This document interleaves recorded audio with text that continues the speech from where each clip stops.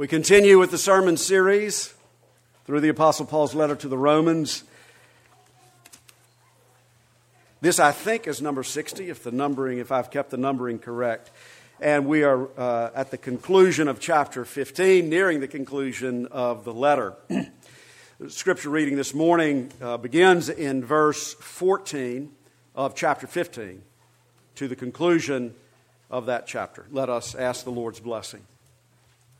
Gracious Heavenly Father, we thank you for your great love for us. We thank you for that great grace by which we are justified through faith in your Son, Jesus Christ, whom you put forward as a propitiation by his blood, that we might not suffer the wages of sin, which is death, but receive that free gift of God, eternal life in Christ Jesus our Lord. So open our minds and open our hearts and help us to receive your word and to believe what you say and live lives of joyful, obedient faith in response to the glory of your name. Amen. Let us hear the word of God. It is written,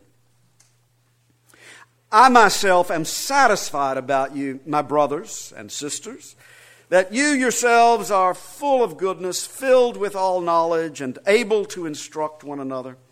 But on some points I have written to you very boldly by way of reminder, because of the grace given me by God, to be a minister of Christ Jesus to the Gentiles in the priestly service of the gospel of God, so that the offering of the Gentiles may be acceptable, sanctified by the Holy Spirit. In Christ Jesus, then, I have reason to be proud of my work for God, for I will not venture to speak of anything except what Christ has accomplished through me, to bring the Gentiles to obedience by word and deed, by the power of signs and wonders, by the power of the Spirit of God, so that from Jerusalem and all the way around to Illyricum, I have fulfilled the ministry of the gospel of Christ. And thus I make it my ambition to preach the gospel, not where Christ has already been named, lest I build on someone else's foundation. But as it is written, those who have never been told of him will see, and those who have never heard will understand. And this is the reason why I have so often been hindered from coming to you. But now, since I no longer have any room for work in these regions, and since I have longed for many years to come to you, I hope to see you in passing as I go to Spain, and to be helped on my journey there by you, once I have enjoyed your company for a while. At present, however, I am going to Jerusalem, bringing aid to the saints. For Macedonia and Achaia have been pleased to make some contribution for the poor among the saints at Jerusalem. For they were pleased to do it, and indeed they owe it to them. For if the Gentiles have come to share in their spiritual blessings, they ought also to be of service to them in material blessings. When therefore I have completed this and have delivered to them what has been collected, I will leave for Spain by way of you. I know that when I come to you, I will come in the fullness of the blessing of Christ.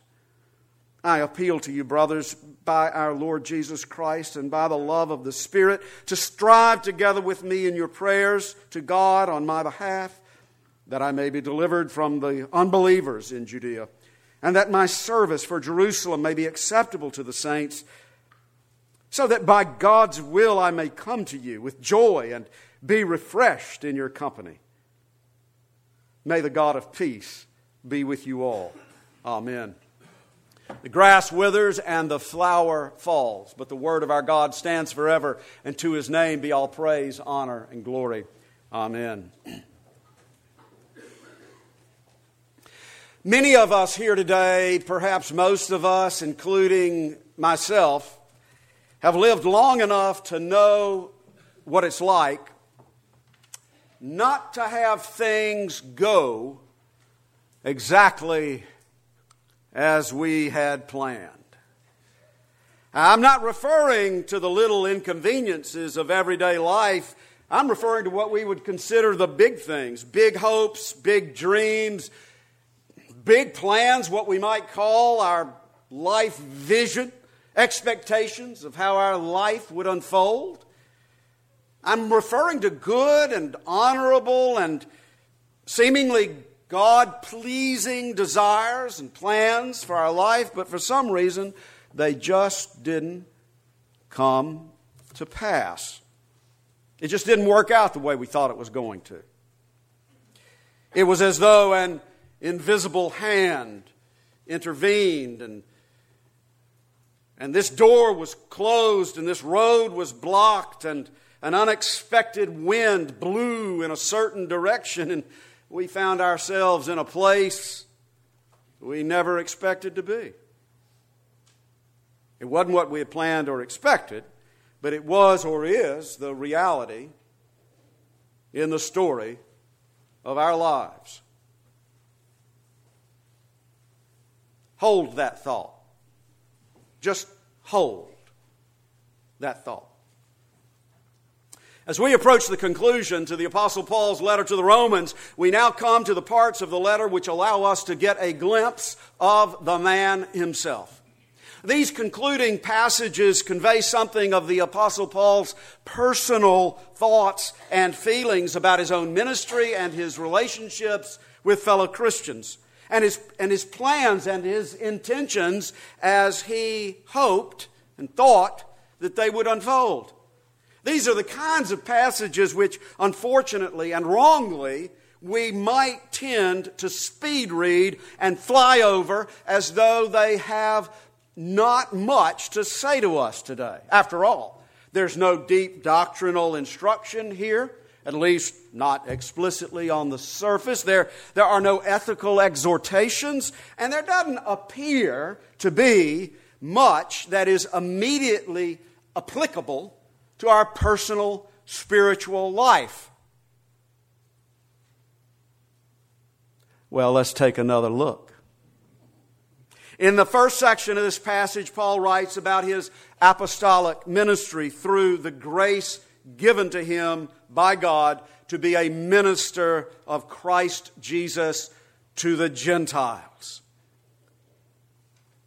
He tells the Christians in Rome that it is his calling, his commission, his ambition to preach the gospel not where Christ has already been named, but to those who have never heard the gospel. Paul sums up his calling as the apostle to the Gentiles by quoting from Isaiah 52:15, which says, "Those who have never been told of him will see. Those who have never heard will understand." The Apostle Paul, the apostle to the Gentiles, was called by God to preach the gospel of Jesus Christ where it had never been preached. And Paul wanted the Christians in Rome to know that he was called to preach the gospel where the gospel had never been preached. This was the reason that he had never come to Rome.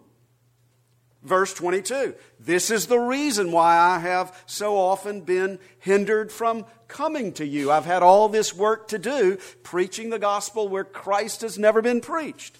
But now, Paul was making plans to come to Rome. A visit to the church in Rome now fit within the scope of his missionary calling and his missionary plans. Verses 23-24. I hope you'll be following along. "Since I have longed for many years to come to you, I hope to see you in passing as I go to Spain." Now, if you've got a highlighter or a pencil, just highlight or underline that little phrase in verse 24. "I hope to see you in passing as I go to Spain." We're going to come back to that. That's a little sentence which we would ordinarily just fly by. But for now, just note that Paul was letting them know about his upcoming plans and how a visit to Rome fit into them. "I hope to see you in passing as I go to Spain and to be helped on my journey there by you once I have enjoyed your company for a while." Okay, now here we go. Paul wrote this letter to the Romans from Corinth in Greece. He planned to come visit the Christians in Rome on his way to Spain.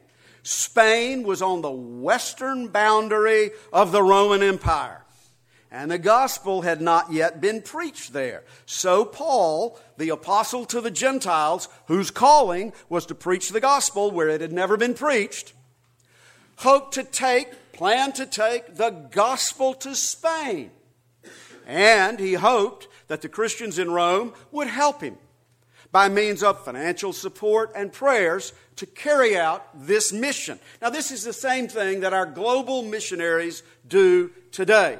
They come, they visit us to renew personal relationships with us. They report on the work that they are doing. They request our continued prayers and financial support for their future missionary work. And they tell us about their future plans.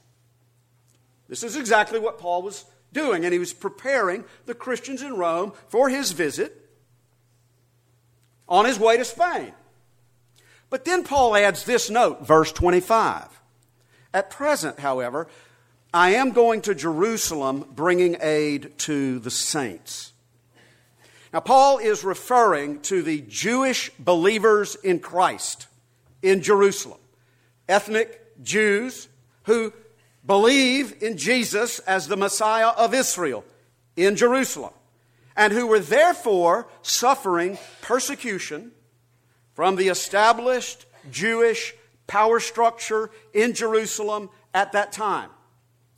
And as a result, they were impoverished. And so, throughout his missionary journeys, Paul had been taking up a collection for the poor Jewish Christians in Jerusalem.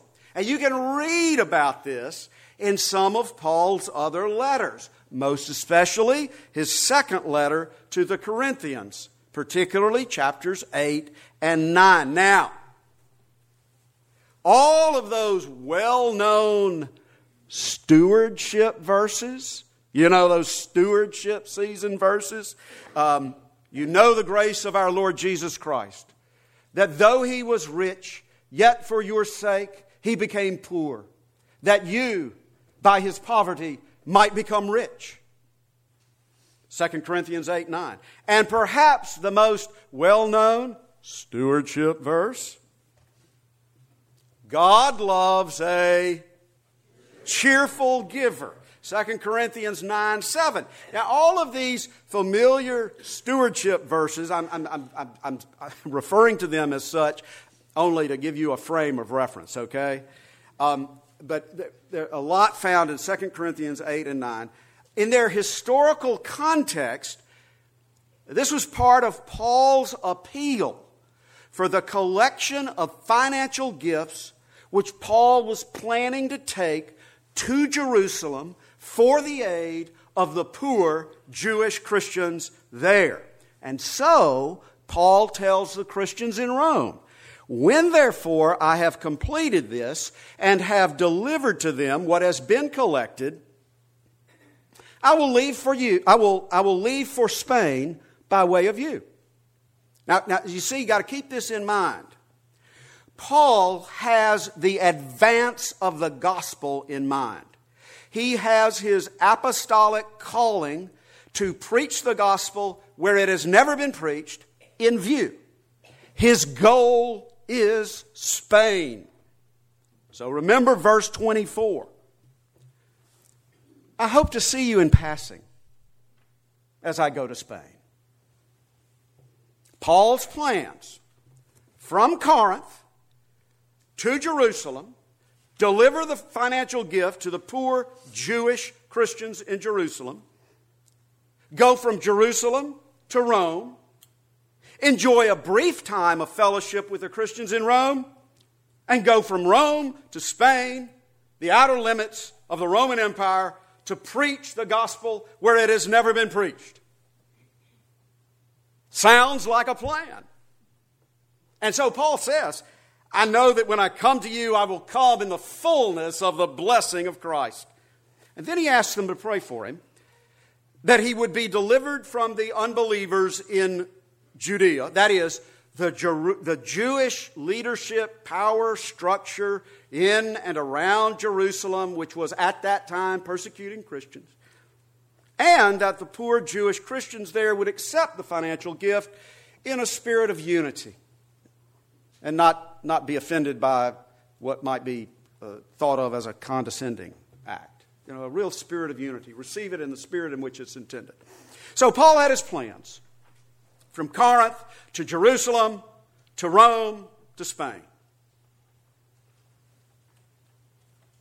Many of us here today, perhaps most of us, including myself, have lived long enough to know what it's like not to have things go exactly as we had planned. The Apostle Paul himself knew what that was like. What happened?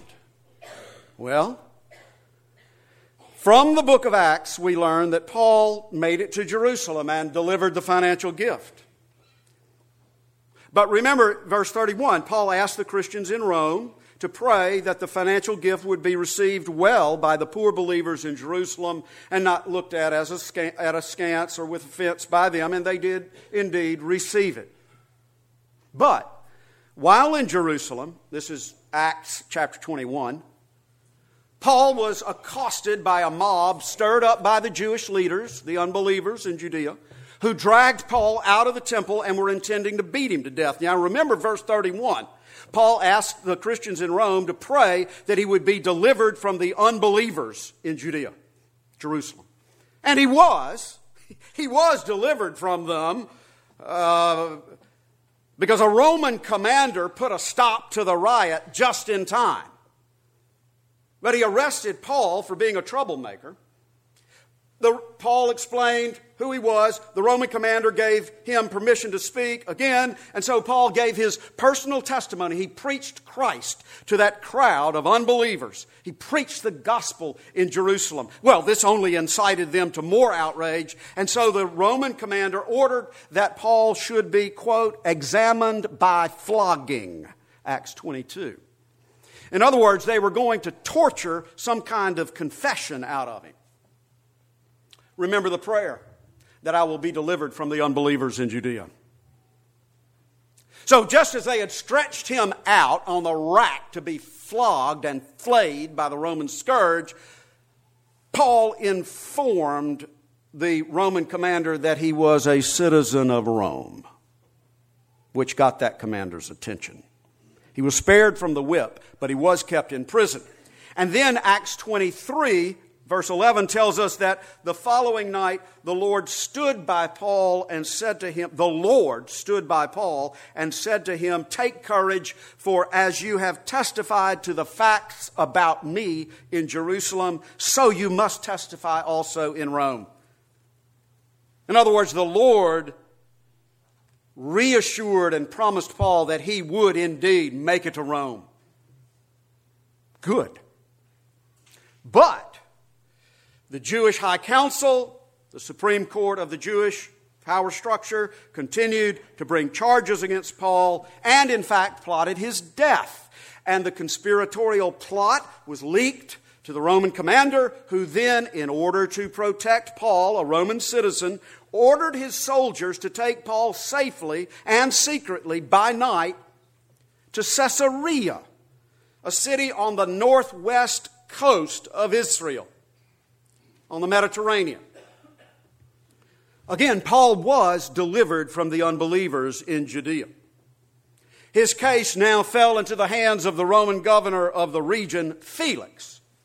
But Felix was a rather indecisive sort of governor. And the book of Acts tells us that Paul, remember, on his way now from Jerusalem to Rome to Spain, Paul spent more than 2 years in that prison in Caesarea. I hope to see you in passing on my way to Spain. I will leave for Spain by way of you. He was stuck as a political prisoner for more than 2 years in Caesarea. That wasn't part of the plan. That wasn't part of Paul's plan. But God's plan was to keep him imprisoned in Caesarea for more than 2 years. Who knows why? So that he could preach the gospel to Governor Felix and to the next governor Festus and to the puppet Jewish king Agrippa. Why 2 years? We don't know. Paul didn't know. Okay, let's see now. From Corinth to Jerusalem to Rome to Spain. Where did these 2 years in prison in Caesarea come from? From God. That's where.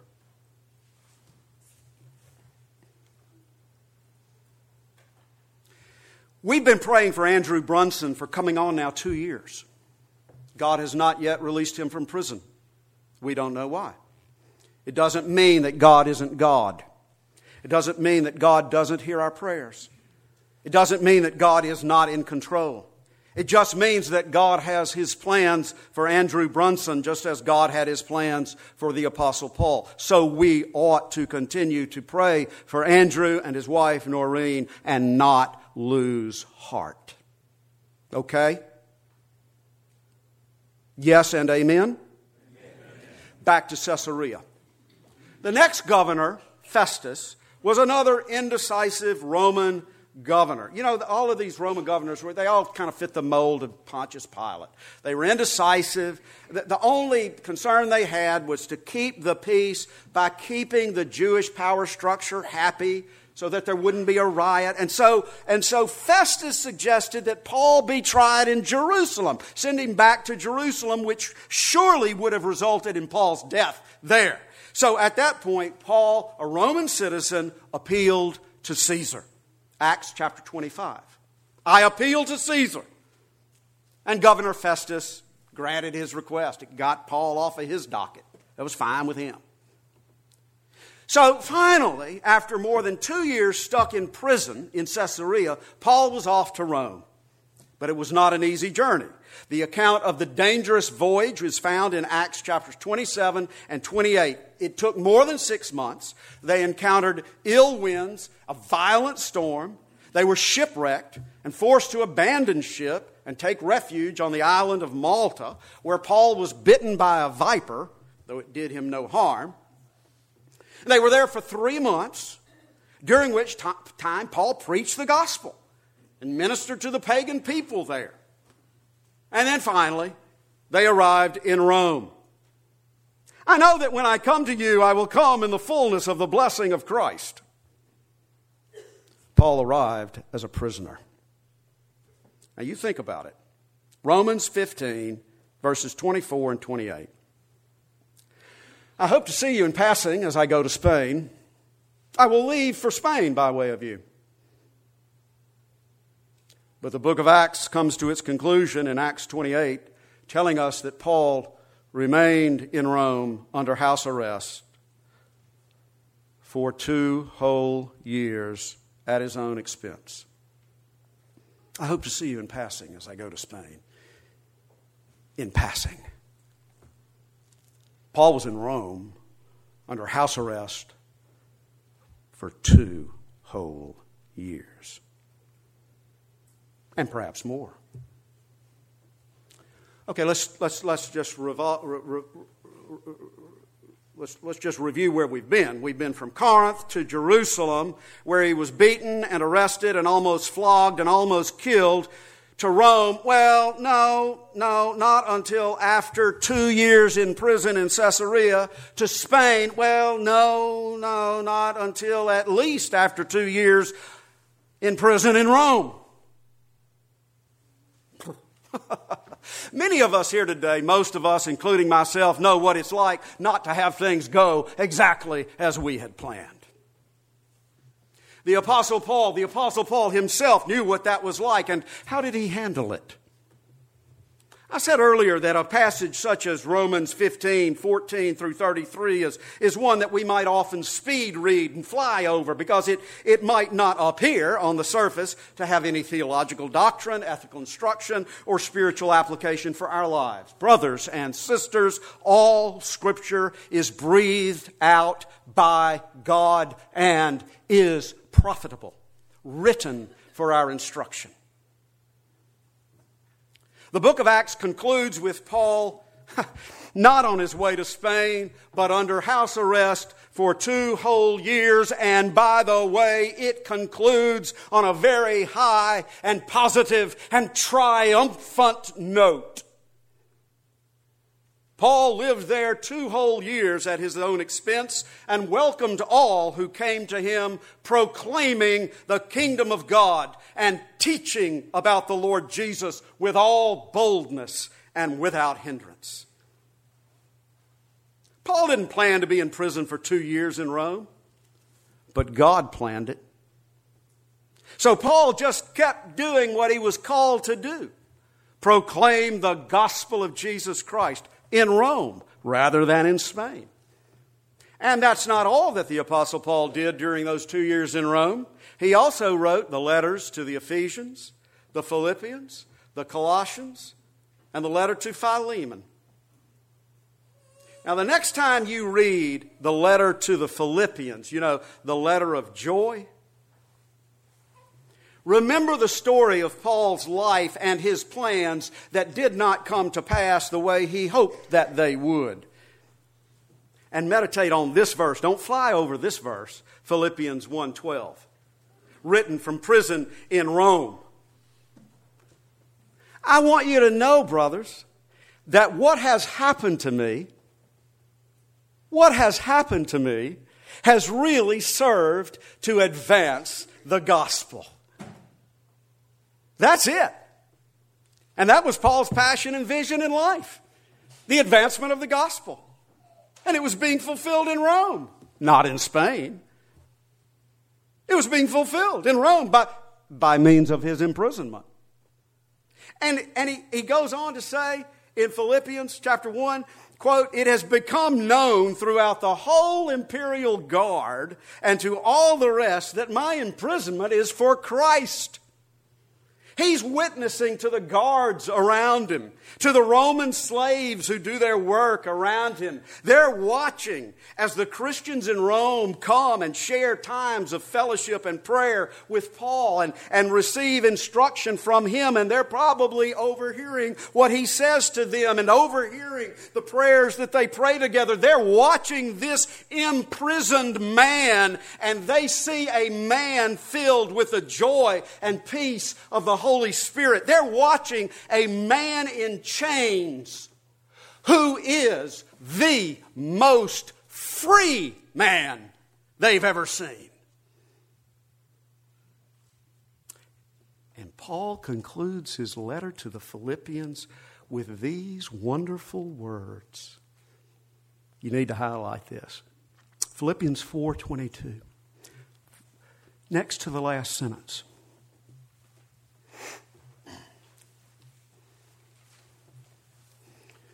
All the saints greet you. All the saints, all the believers greet you. Especially those of Caesar's household.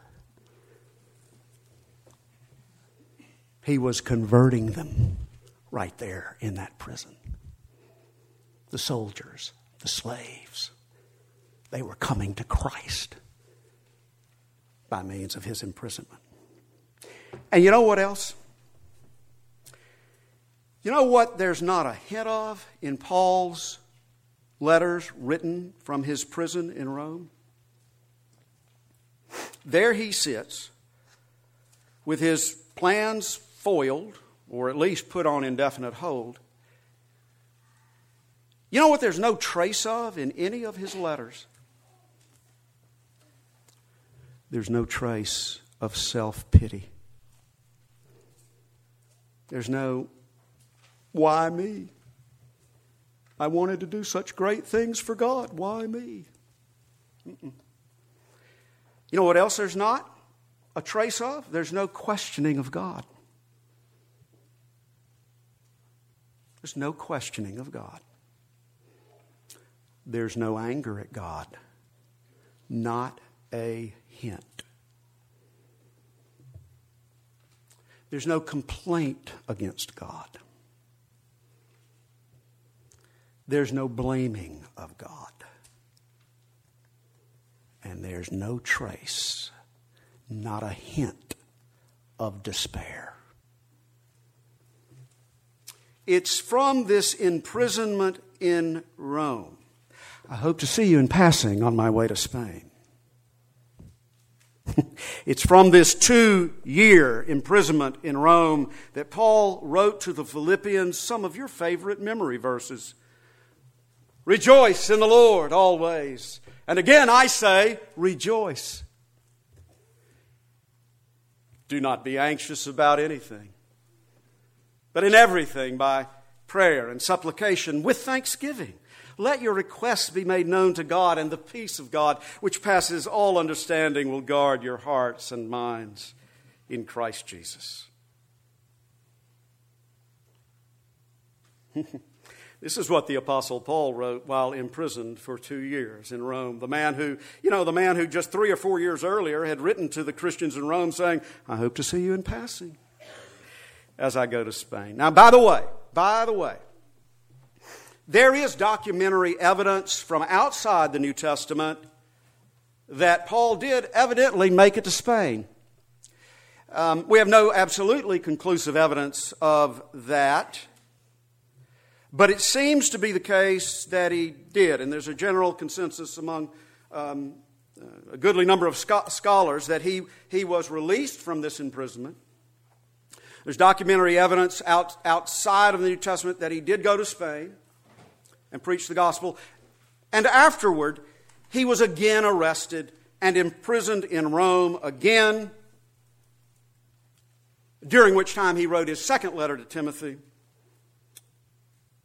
and during that time was beheaded under Nero's persecution in about 67 AD.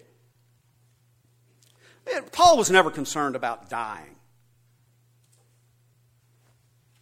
To die is gain. It is better to depart and be with Christ, he wrote to the Philippians. Paul was never concerned about dying. His only concern was about dying in a way that brought honor and glory to Jesus Christ. His only concern was to live for the glory of God and to die for the glory of God. Everything else is just details. Many of us here today, most of us, including myself, have lived long enough to know what it's like not to have things go exactly as we had planned. Now, brothers and sisters, it's not about us. It's not about our plans. It's about Jesus Christ, and it's about His plans. It's about the advance of the gospel and the glory of God. He knows what He's doing. He knows what He's doing. Our only concern is to fulfill our calling to live and to die as disciples of Jesus Christ for His glory wherever He leads, whatever He decrees, and however He rules in our lives. And so, as the Apostle Paul wrote to the Romans, may the peace of God be with you all. Amen. Amen. Let us pray. Father in heaven, we thank you for your sovereign rule over the world and over our lives. We thank you that we are in your hand in all places and in all times. Grant us grace to believe your word of assurance, your word of comfort, and your word of power through Jesus Christ our Lord. Amen. In response to the gospel of Jesus Christ, let us stand to affirm our faith, reciting responsively from the Heidelberg Catechism, number 1. This is one of our historic Reformed catechisms. which asks, what is your only comfort? Christian, what is your only comfort in life and in death? My only comfort is that I belong, body and soul, in life and in death, not to myself, but to my faithful Savior, Jesus Christ. At the cost of his own precious blood, he has fully paid for all my sins and has set me free from the dominion of the devil. He also watches over me so well that not a hair can fall from my head without the will of my Father in heaven. Indeed, all things must work together to fit his purpose for my salvation. Therefore, because I belong to him, Christ, by his Holy Spirit, also assures me of eternal life and makes me wholeheartedly ready and willing from now on to live for him. Amen.